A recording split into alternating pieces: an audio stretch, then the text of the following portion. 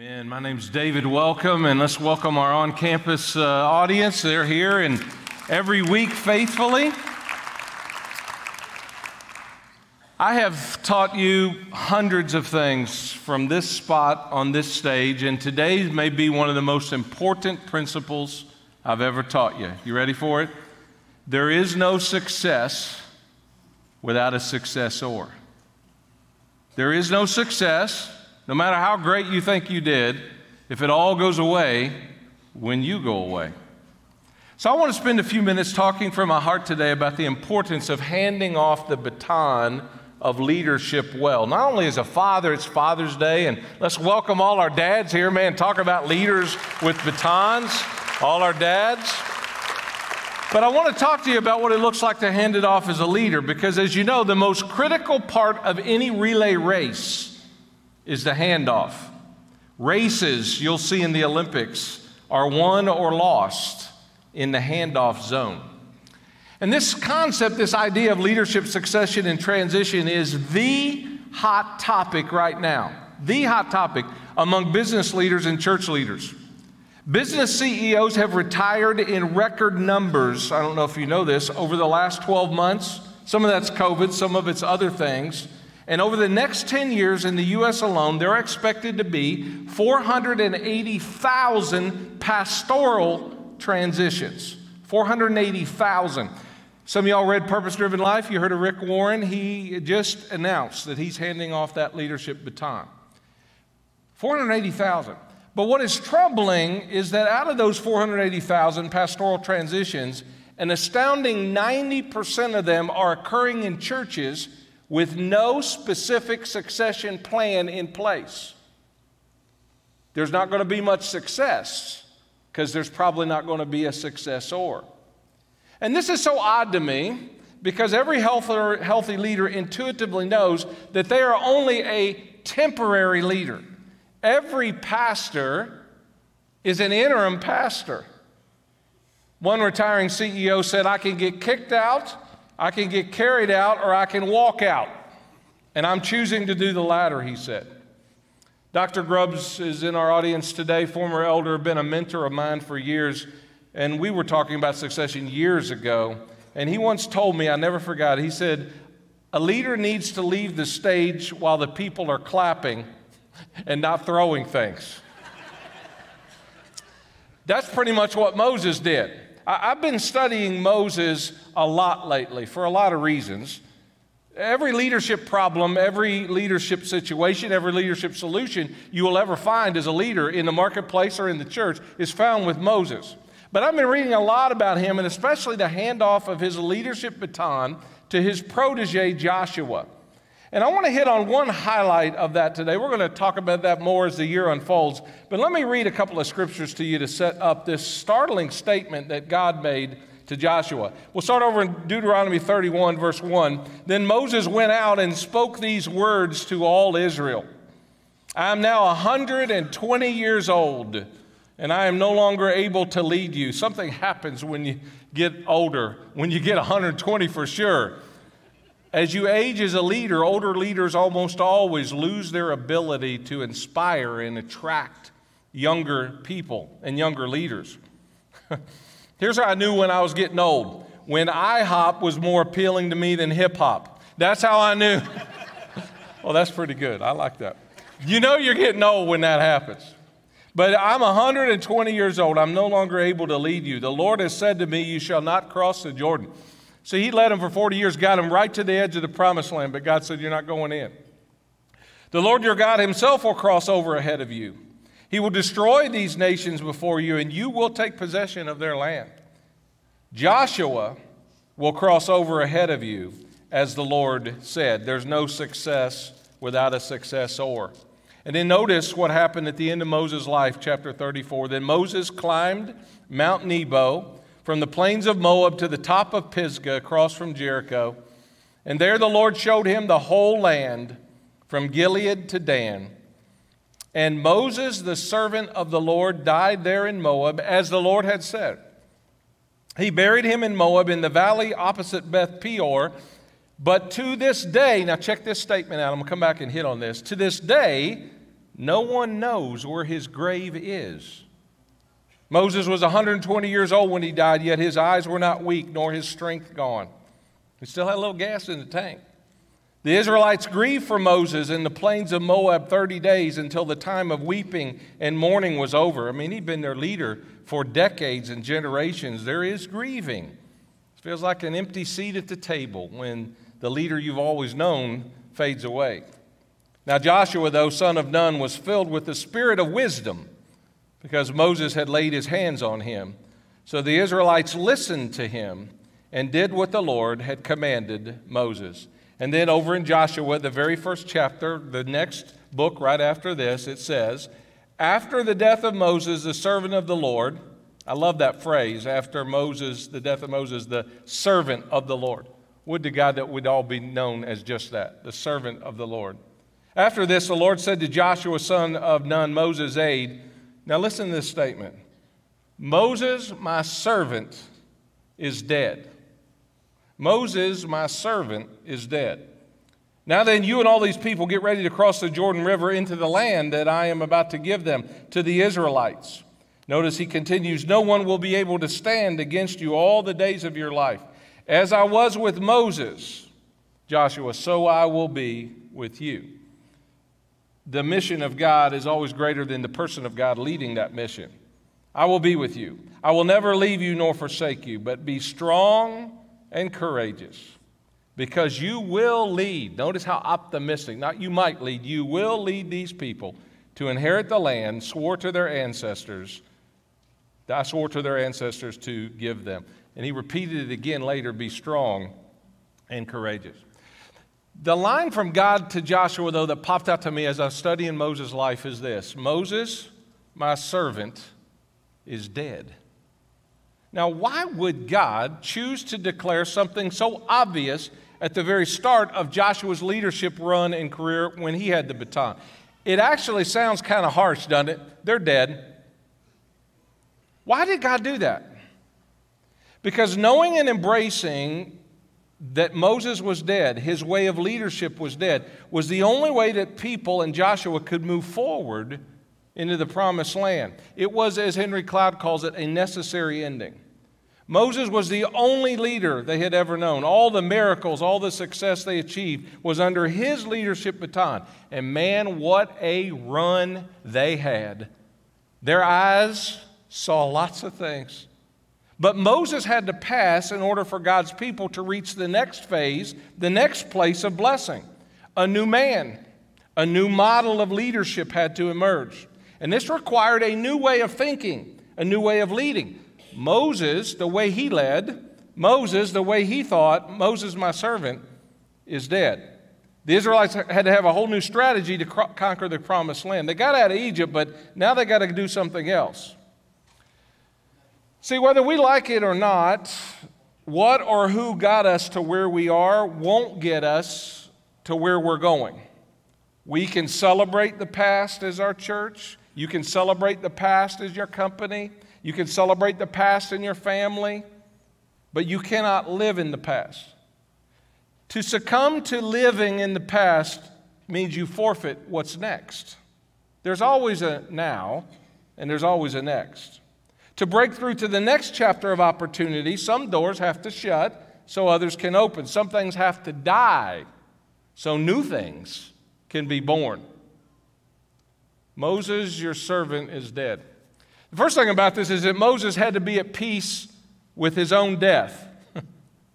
He had to okay, God, I hear you. And it takes a while for a leader who's been leading a long time to hear the words of God, you're done.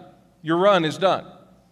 See, Moses is still alive and kicking when they arrived at the Jordan River. He still had some energy. He still had some gas left in the tank.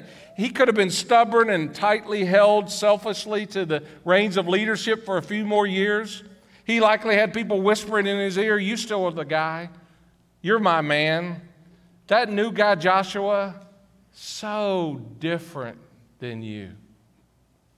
But God asked him to go up Mount Nebo to die and voluntarily lay down his life so he and his team and his congregation could enter a brand new territory.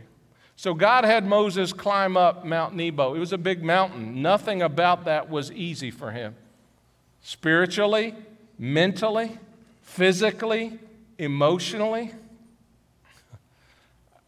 I've been pondering I wonder how long it took him to finally get to the top and the place designated by God where God would conduct his funeral. As he saw it up in the distance, did he wonder? Did he reflect? I wonder how long it took him to get up there because it was a big mountain. I'm thinking it was 12 to 14 months. I could be wrong. Anyway, more about that later. But stepping up that mountain was a choice. Moses chose to move toward his demise, his transition. He was making a choice to position Joshua for success, and Moses spent the final days and moments of his life traveling to that place. The predecessor had to move away for the successor to move in and forward, which, by the way, is why the Levitical priests in the temple were mandated that they had to retire at age 50. Not just because they were tired, but so younger leaders with fresh ideas could step up. So first, Moses had to be okay with dying, but you know who else had to be okay with Moses dying?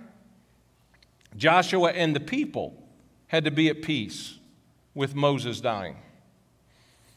Have you ever wondered, I mentioned it earlier, why God himself buried Moses? That seems like such a quiet, somber, solo, small thing compared to the mass funeral he could have had down off the mountain. Why did no one know where Moses' grave was? Have you ever thought about that? Could it be that if Israel, because they loved God, but they loved Moses, could it be that if Israel had known where Moses' body was, they would have spent a bunch of time and energy and thought trying to go find him and start worshiping him instead of God? Might they have been tempted to drag Moses along with them to resurrect the old instead of moving into the new things God had in store for them? This might also explain, maybe for the first time to me, this very obscure verse in Jude, over in the little book and over in the New Testament, just one chapter. It says that one day that the devil, weird, was contending with the archangel Michael regarding the body of Moses. Odd. Why? I think I know now why. Because the devil loves to distract people with the body of work of the former leader, so the new leader cannot boldly and freely lead into the promised land. There's no success without a successor. So if you're a little perceptive today, you know that I'm just not talking about Moses and Joshua. I've been running this leadership race as your pastor at Whitewile for quite a while. Donna, Tyler, and I arrived at Westwood Cheviot Church this very week 19 years ago. Our daughter stayed in Virginia to attend college, and much like Moses, we have seen and done a lot. Man, what huge victories we have enjoyed and celebrated. And I'll say it more than once over the next 12 to 14 months. As I walk up this mountain, I'll say it again. It has been the honor of my life to be your lead pastor.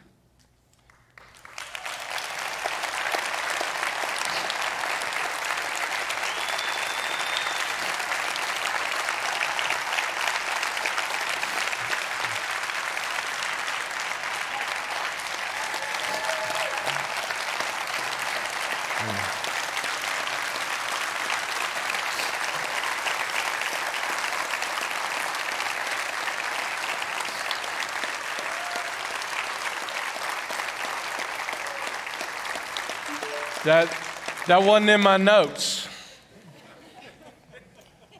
It has been my honor to be your pastor, but the time has come to pass that baton to a new Joshua. Moses, your servant, is dead. Well, not really. Not yet. I still think there's work that God has for me to do here and with other pastors, other Joshuas. But I'm ready. He's ready. we're ready, because there's no success without a successor. Friend, this is not easy, but it is essential.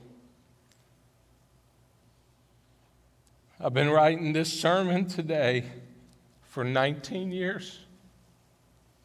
And that's why over a decade ago, the elders and I started talking about this day. And so I want our elder chair, Bob Stoll, to come up now and share some exciting news about this Joshua.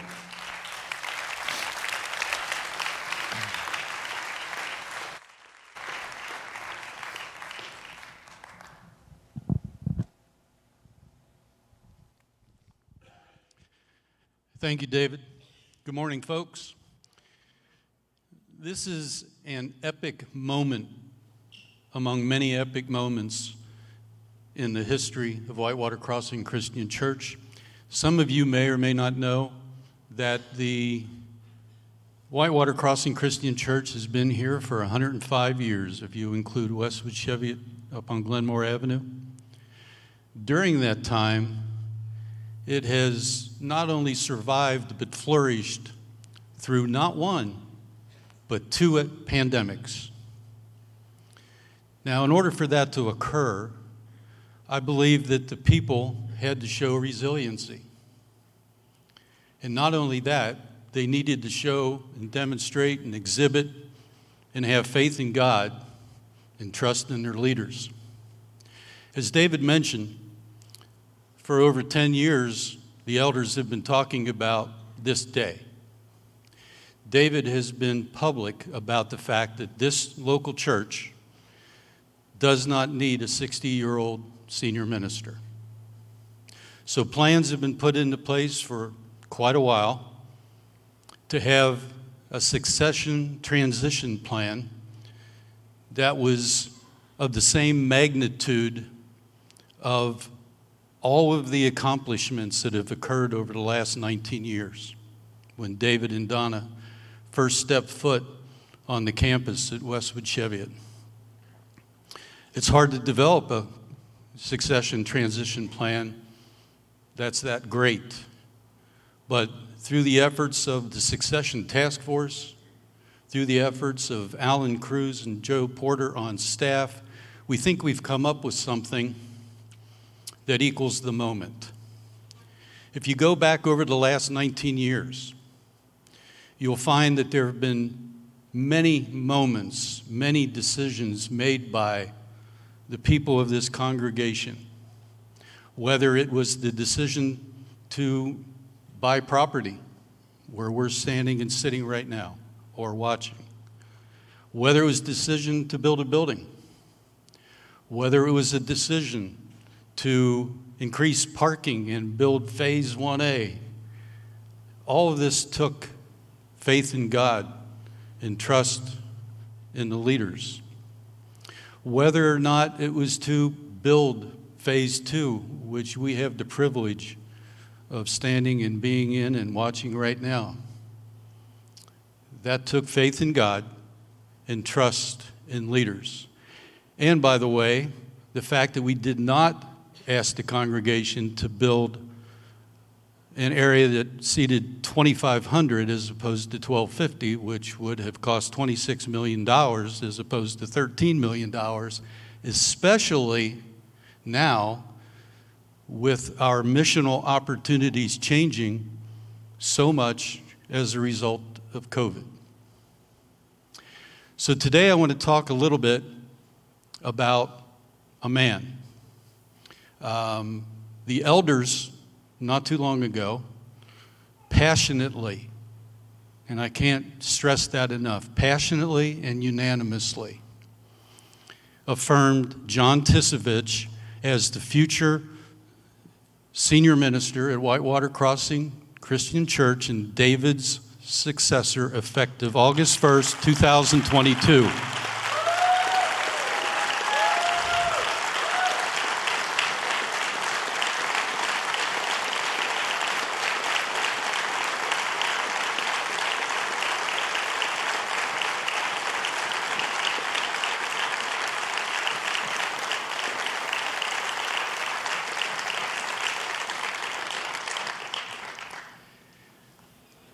Some of you may or may not know that John, over the last 13 months, has been on the longest interview known to man. And there have been significant up and downs in that interview process. But I want to tell you that there are three things. I could tell you a lot of his attributes, but I'm just going to focus on three. One of them is his humility. When you sit down and you talk with the guy one-on-one, it's amazing how you walk away with an altogether different perception of who he is. Certainly, he's talented. No question about that. Certainly, he has a theatrical bent. No question about that. Those are positives. They're not negatives. But I encourage all of you, whether it's in the landing or it's up front or schedule an appointment, to talk with the man and find out who he is on a personal level. The second attribute is his experience. John has been broken. He hasn't hidden that during this entire process. He attributes the fact that he isn't broken now to Jesus Christ and what Jesus has done in his life through Kelly, through his family, through his friends, and through leaders in his inner circle. That brokenness is a positive because he has learned from that how to relate to people, how to start conversations that I can't start, that many of you cannot start, many on staff cannot start, because he's been there. So that's a positive. And lastly, his passion. This guy will do anything within his power to reach lost people. And that is the mission of our church, to find help and home and hope in Jesus. In Matthew 28, it says, "Go and make disciples of all nations, baptizing them in the name of the Father, the Son, and the Holy Spirit, and teaching them to obey my commands." That's not a suggestion. That's a command. Go. This man, I have no doubt, is going to do that. And I want to add that I don't look at this, and I've known David and Donna for all the 19 years they've been here. I don't look at this as an ending and a beginning. I look at this as a continuation of what David and Donna have done over the last 19 years. John Tisovich is going to build on that foundation and go forward, not backward. And we have high expectations of him. He has been on a development plan for the entire 13 months he's been here. He's going to be on a development plan for the next 14 months. Isn't it interesting how David mentioned 12 to 14 months several times? David is not going anywhere. He's going to be here, continuing to coach, continuing to mentor John. And I need to tell you, John has been a sponge. He has taken all the coaching, all the mentoring that David has been able to give him, and he has internalized that. He wants to get better.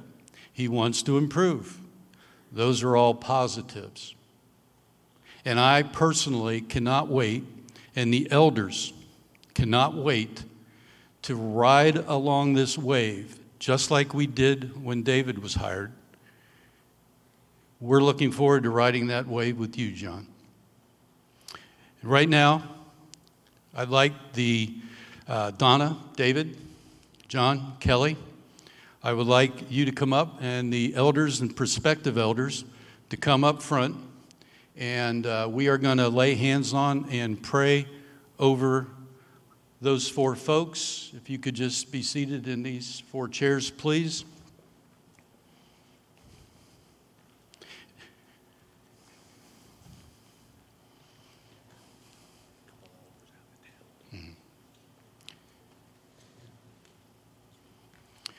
We have a couple elders who are out of town on business trips and vacation that couldn't be here today.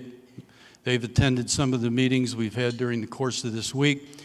Before I ask Ted Mensing and Jonathan Davis to pray, I want to recognize in particular two people that are up here. Donna Vaughn, thank you.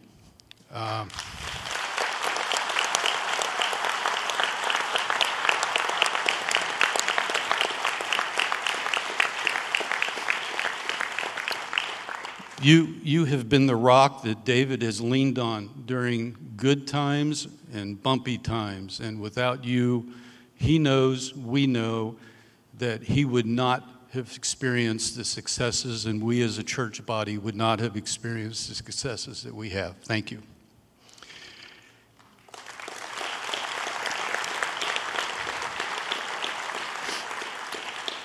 Kelly, thank you. You have been here.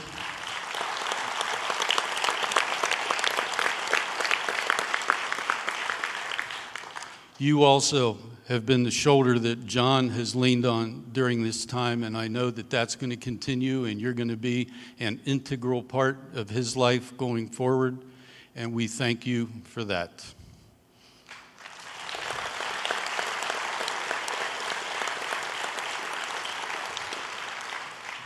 So right now, I would ask all of you to stand as Ted Mensing begins our prayers over these four folks. Let's pray. God, in this very special moment, we pause to acknowledge you as our Heavenly Father and our ultimate leader. Father, we thank you for your love and the grace you've extended to us through your Son, Jesus Christ. And God, we thank you for relentlessly pursuing us in a relationship that would be eternal. God, we thank you for your church here at Whitewater Crossing and the mission that it has to relentlessly pursue others in that same relationship. God, thank you for protecting us and providing for us in that mission. And God, just now we thank you for David and Donna Vaughn and the legacy that they have left this church. Their passion, their conviction, their commitment to bring others to you. God, we thank you for John and Kelly Tisovich, for bringing them to us so that they can continue in that legacy and continue on that mission. Specifically, we pray for your provision and your protection of both of these families throughout the transitional period. We pray this in Jesus' name. Heavenly Father, how appropriate it is to talk about succession on Father's Day. For some of us together, we hear the echoes of our grandfather in worship singing, "How great thou art." And others of us are still embracing that you are filling the hole that a father may have left on earth, and that you are a perfect father, a father to the fatherless, and you are always faithful. We praise you for your faithfulness to this body of believers for 105 years, for the leaders you have drawn and developed. We thank you for the leadership, the sacrificial leadership of David and Donna Vaughn, and their vision to carry out the mission to reach the lost here in this region. God, we thank you that as they take the torch of ministry and touch it to John's torch of ministry, that you would pour an extra measure of strength and courage into John, into his heart, into his passion. We pray that through him and Kelly, that the passion for the lost would not be lost for this body, that you would draw even more to us. Lord, we know that there's an enemy that stands against this mission. We ask your protection over the Vaughns, over the Tisoviches, over the staff, over the servants in this body, and over all of those who you are actively working in their hearts to draw them close to you. God, we praise you for this movement. We thank you that you use us as servants in this. We ask that everything we say and do brings you glory. It's in Jesus' name. Thank you, Ted. Thank you, John. David.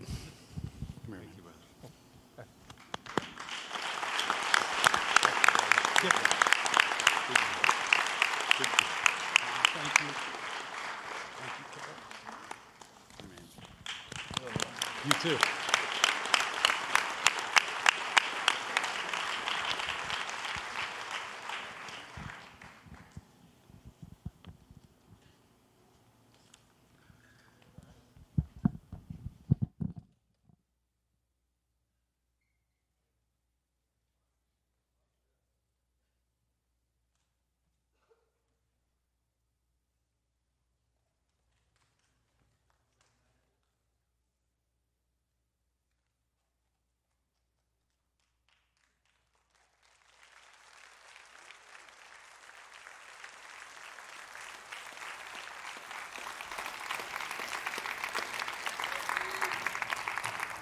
You guys can have a seat. You've been standing for a while.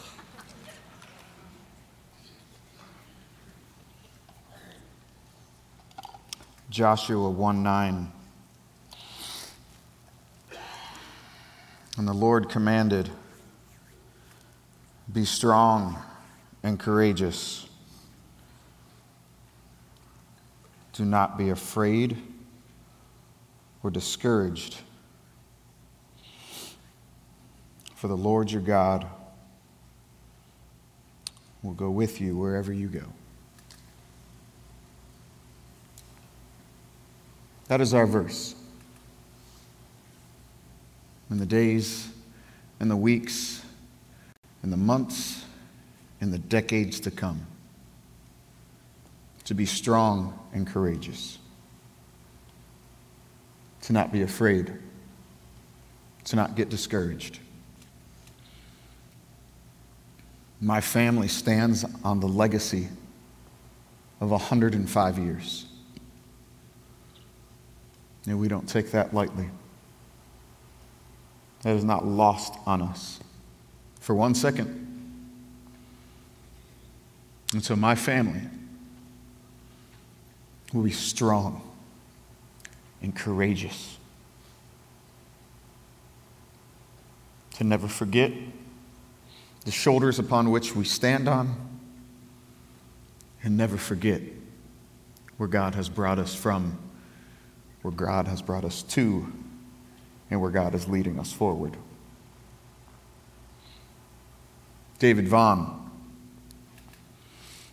Donna Vaughn, the Vaughn family. You heard him say that he will be my coach. Man, does he have his hands full. You know that. And then one of the elders, can you believe he said a double portion of passion? I mean, do we really want to do that to me? I want you to hear from me that I welcome the coaching and the mentorship of David Vaughn.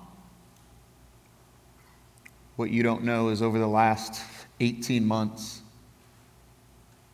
through some of the hardest seasons of leadership and leadership decisions in the midst of a pandemic, it was David and I trying to navigate waters that neither one of us have been through. Day in and day out, David and I learning, growing, crying, laughing together.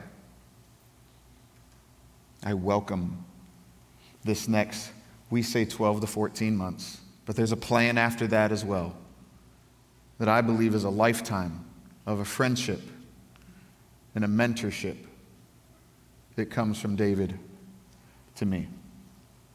And we will be strong and courageous together. And as a body of believers, we will be strong and courageous to go after the one, to never lose sight of our mission Our approach may change in the future, strategies, those things change. Our mission will not change. We will bring hope for the one, always. That'll never change. It cannot change. Not with this leader. Not just because Jesus said so. It's because it was our life that a group of men and women would give up so much for one. I will never lose sight of that. And I will stop a hairline's a breath away from sin to do whatever it takes for that one who does not yet have hope, who does not know Jesus as friend and Savior and Lord. It is only fitting that today we announce this on Father's Day.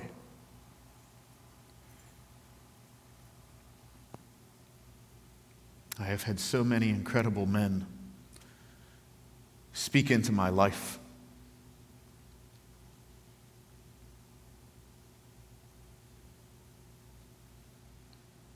But none as great as my father.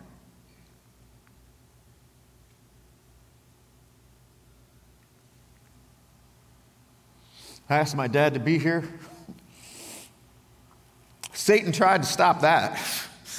Car issues, all sorts of issues. Today would not happen, should not happen, without my dad being here today. My dad and I have had a unique relationship over 43 years. Maybe some of you can relate. I've done enough counseling to know that just about everybody in this room has daddy issues. Through all of the years, I am convinced that it is because of me that he no longer has hair. I shaved my head before he shaved his head. But through it all, we always had one thing that we could always have in common, and that was our die-hard love for the Cleveland Browns. We're both a little younger. And as I was looking through pictures, I want to keep this up. I loved this memory. Not because the Browns won. We all know the Browns didn't win that day.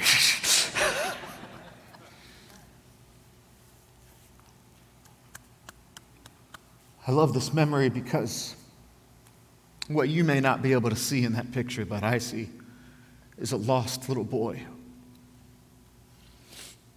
who did not yet know Jesus.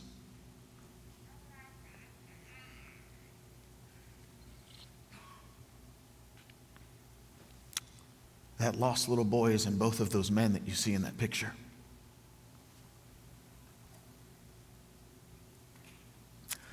We may have had the Browns, the cause, a drive. My dad taught me so much. We'll unpack that for the next, I don't know, what do you say, 20, 30 years together? Who knows? You'll be my therapists. But the one thing we didn't have for the longest time was an open dialogue about a man named Jesus. Fast forward in my story, which I won't bore you with today. I had my ups and downs until I crashed and burned. Crashed and burned so much so that Father who loves me no matter what, it was necessary for my Father then to press charges and have me be arrested and locked up. And it was one of the single most best things he could have ever done for me. because it was that sent me to the path of being broken and humbled to the feet of Jesus.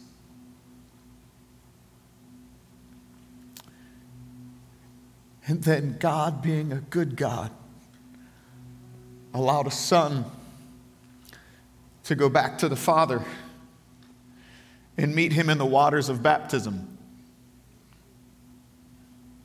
to bring the story full circle. And I loved this picture because it caught Isabel and Kelly, all eyes locked on a moment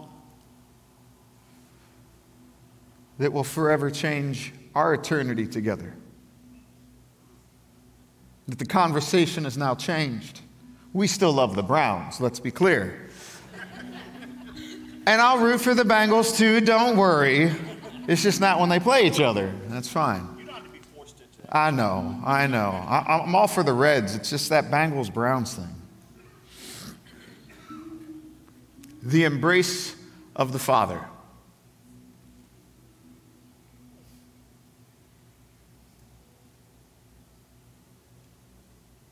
This is why we must be strong and courageous. There is no timeline. There is no stopping. There is no quitting. There is no in season, out of season. It's all.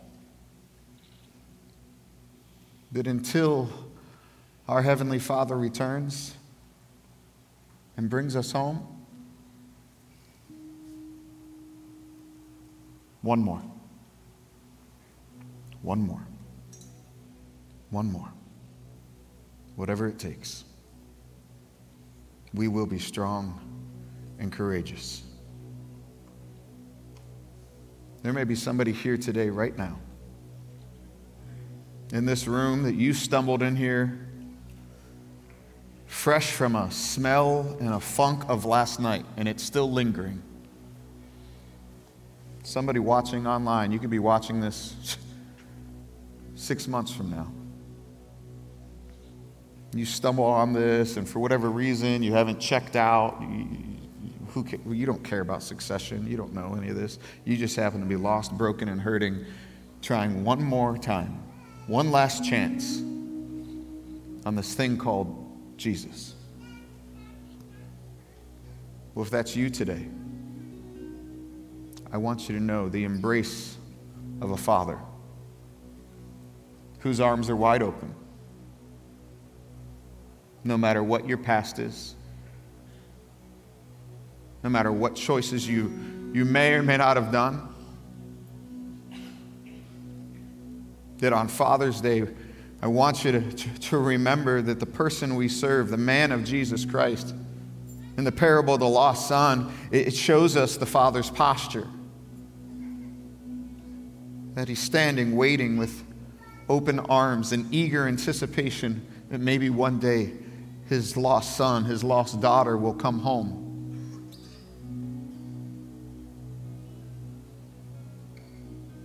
There is nothing like the embrace of the Father. I was looking at this story again with fresh eyes, and it overwhelmed me that it wasn't the Father's love that made the prodigal son go home. He had lost everything. He was broken. He was starving. He didn't have a change of heart. He didn't suddenly decide, oh, now I know I have to love my daddy. It was desperation. And I want you to catch this for the lost and broken hurting. The Father's posture did not change. Even though the son was not coming home out of love, but out of desperation, the Father's posture was welcome home. I know you're filthy. Get me the finest robe. Get me a ring. Get me sandals. I'm wrapping you in a love that doesn't make any sense. That's our posture. Every day. And for some, me too, on some days, It will take us being strong and courageous to love the dirty, the broken, the messy, the unlovable. But that is the love of the Father. I'll never forget one of my second favorite embraces with my father. My favorite embrace was that one that I shared with you. Number 2, after a long battle with addiction and unhealth, my dad walked up to me, and for the first time in a long time, he put his hands on my face. He looked me in the eyes, into clear eyes that he hadn't seen in a long time. He said, "I have my Johnny back."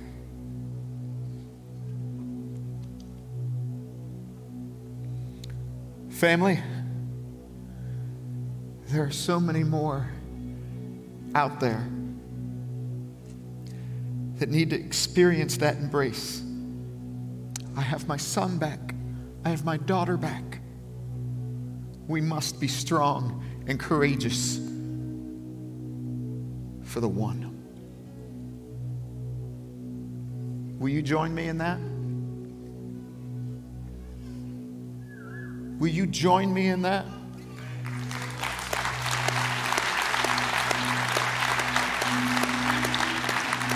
Because I cannot do that alone. Let's stand to our feet. As one body, as one voice, let us go to the Father on Father's Day with that posture, that as one, we will be strong and courageous for the one. So, Father, I come before you right now as a broken man, redeemed and restored because of you. I am not worthy of this moment, and I am not worthy of the blessing and the opportunities you have laid before me. But I will step forward with strength, with courage. Father, I thank you for this body that stands as one to be your servants. Help us to never lose sight of the one. To adopt your posture, even when it is hard, to say to those who are broken and hurting, welcome home. And Father, right now, for those that are hearing this, that they are in that place of brokenness, would you just wrap them in your arms? Pour out your love and your presence in a profound way. Let them be overwhelmed by your goodness and your mercy. Welcome home. Father, I ask for your protection and blessing over every family, every person under the sound of my voice.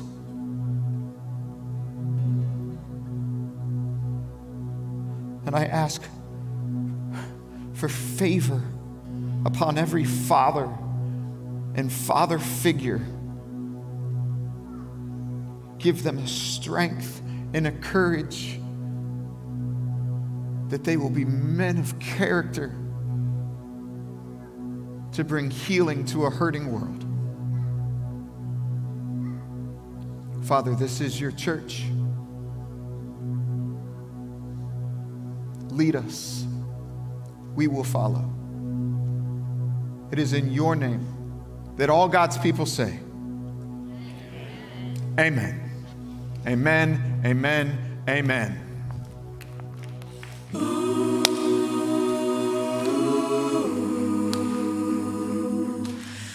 The closing of one chapter is what we are celebrating today. David, well done. But we are going to sing a song of unity as we wrap ourselves around our brother John. I think today I speak for everyone when I say, we will be here for you, my brother. We will be here for you, my brother.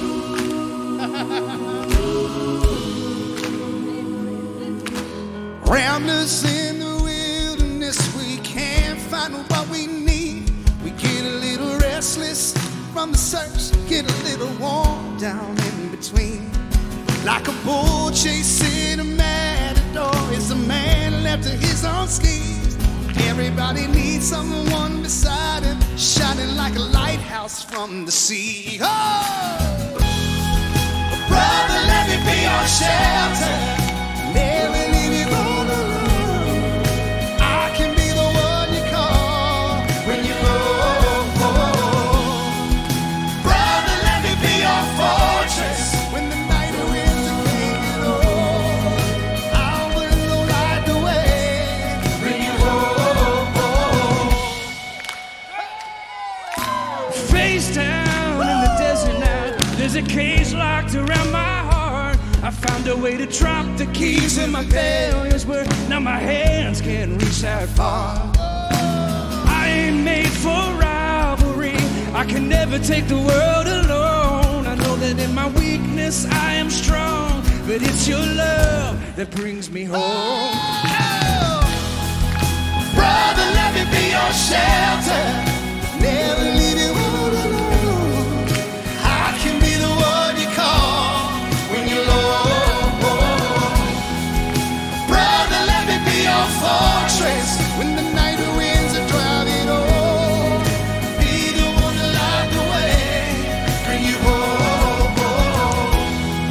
And when you call and need us near, saying where'd you go? Ha, brother, I'm right here. And on those days when the sky begins to fall, you're the blood of my blood. We can get through it all.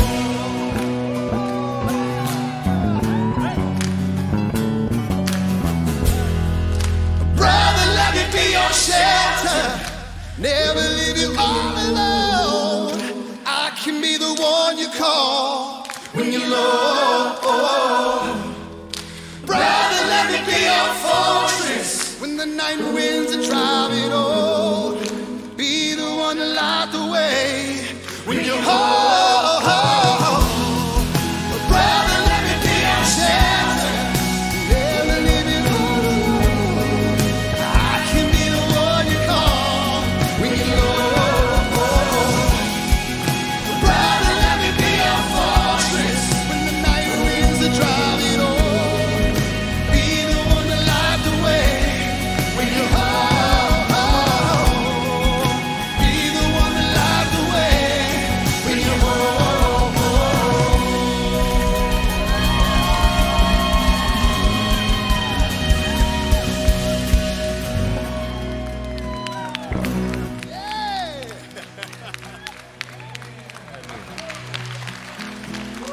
What y'all going to sing next week?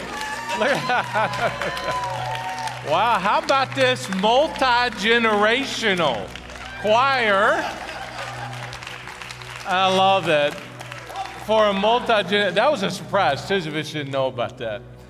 You all are experiencing one of those, as Bob described it well, epic defining moments. And we're crying, we're laughing, we're enjoying it.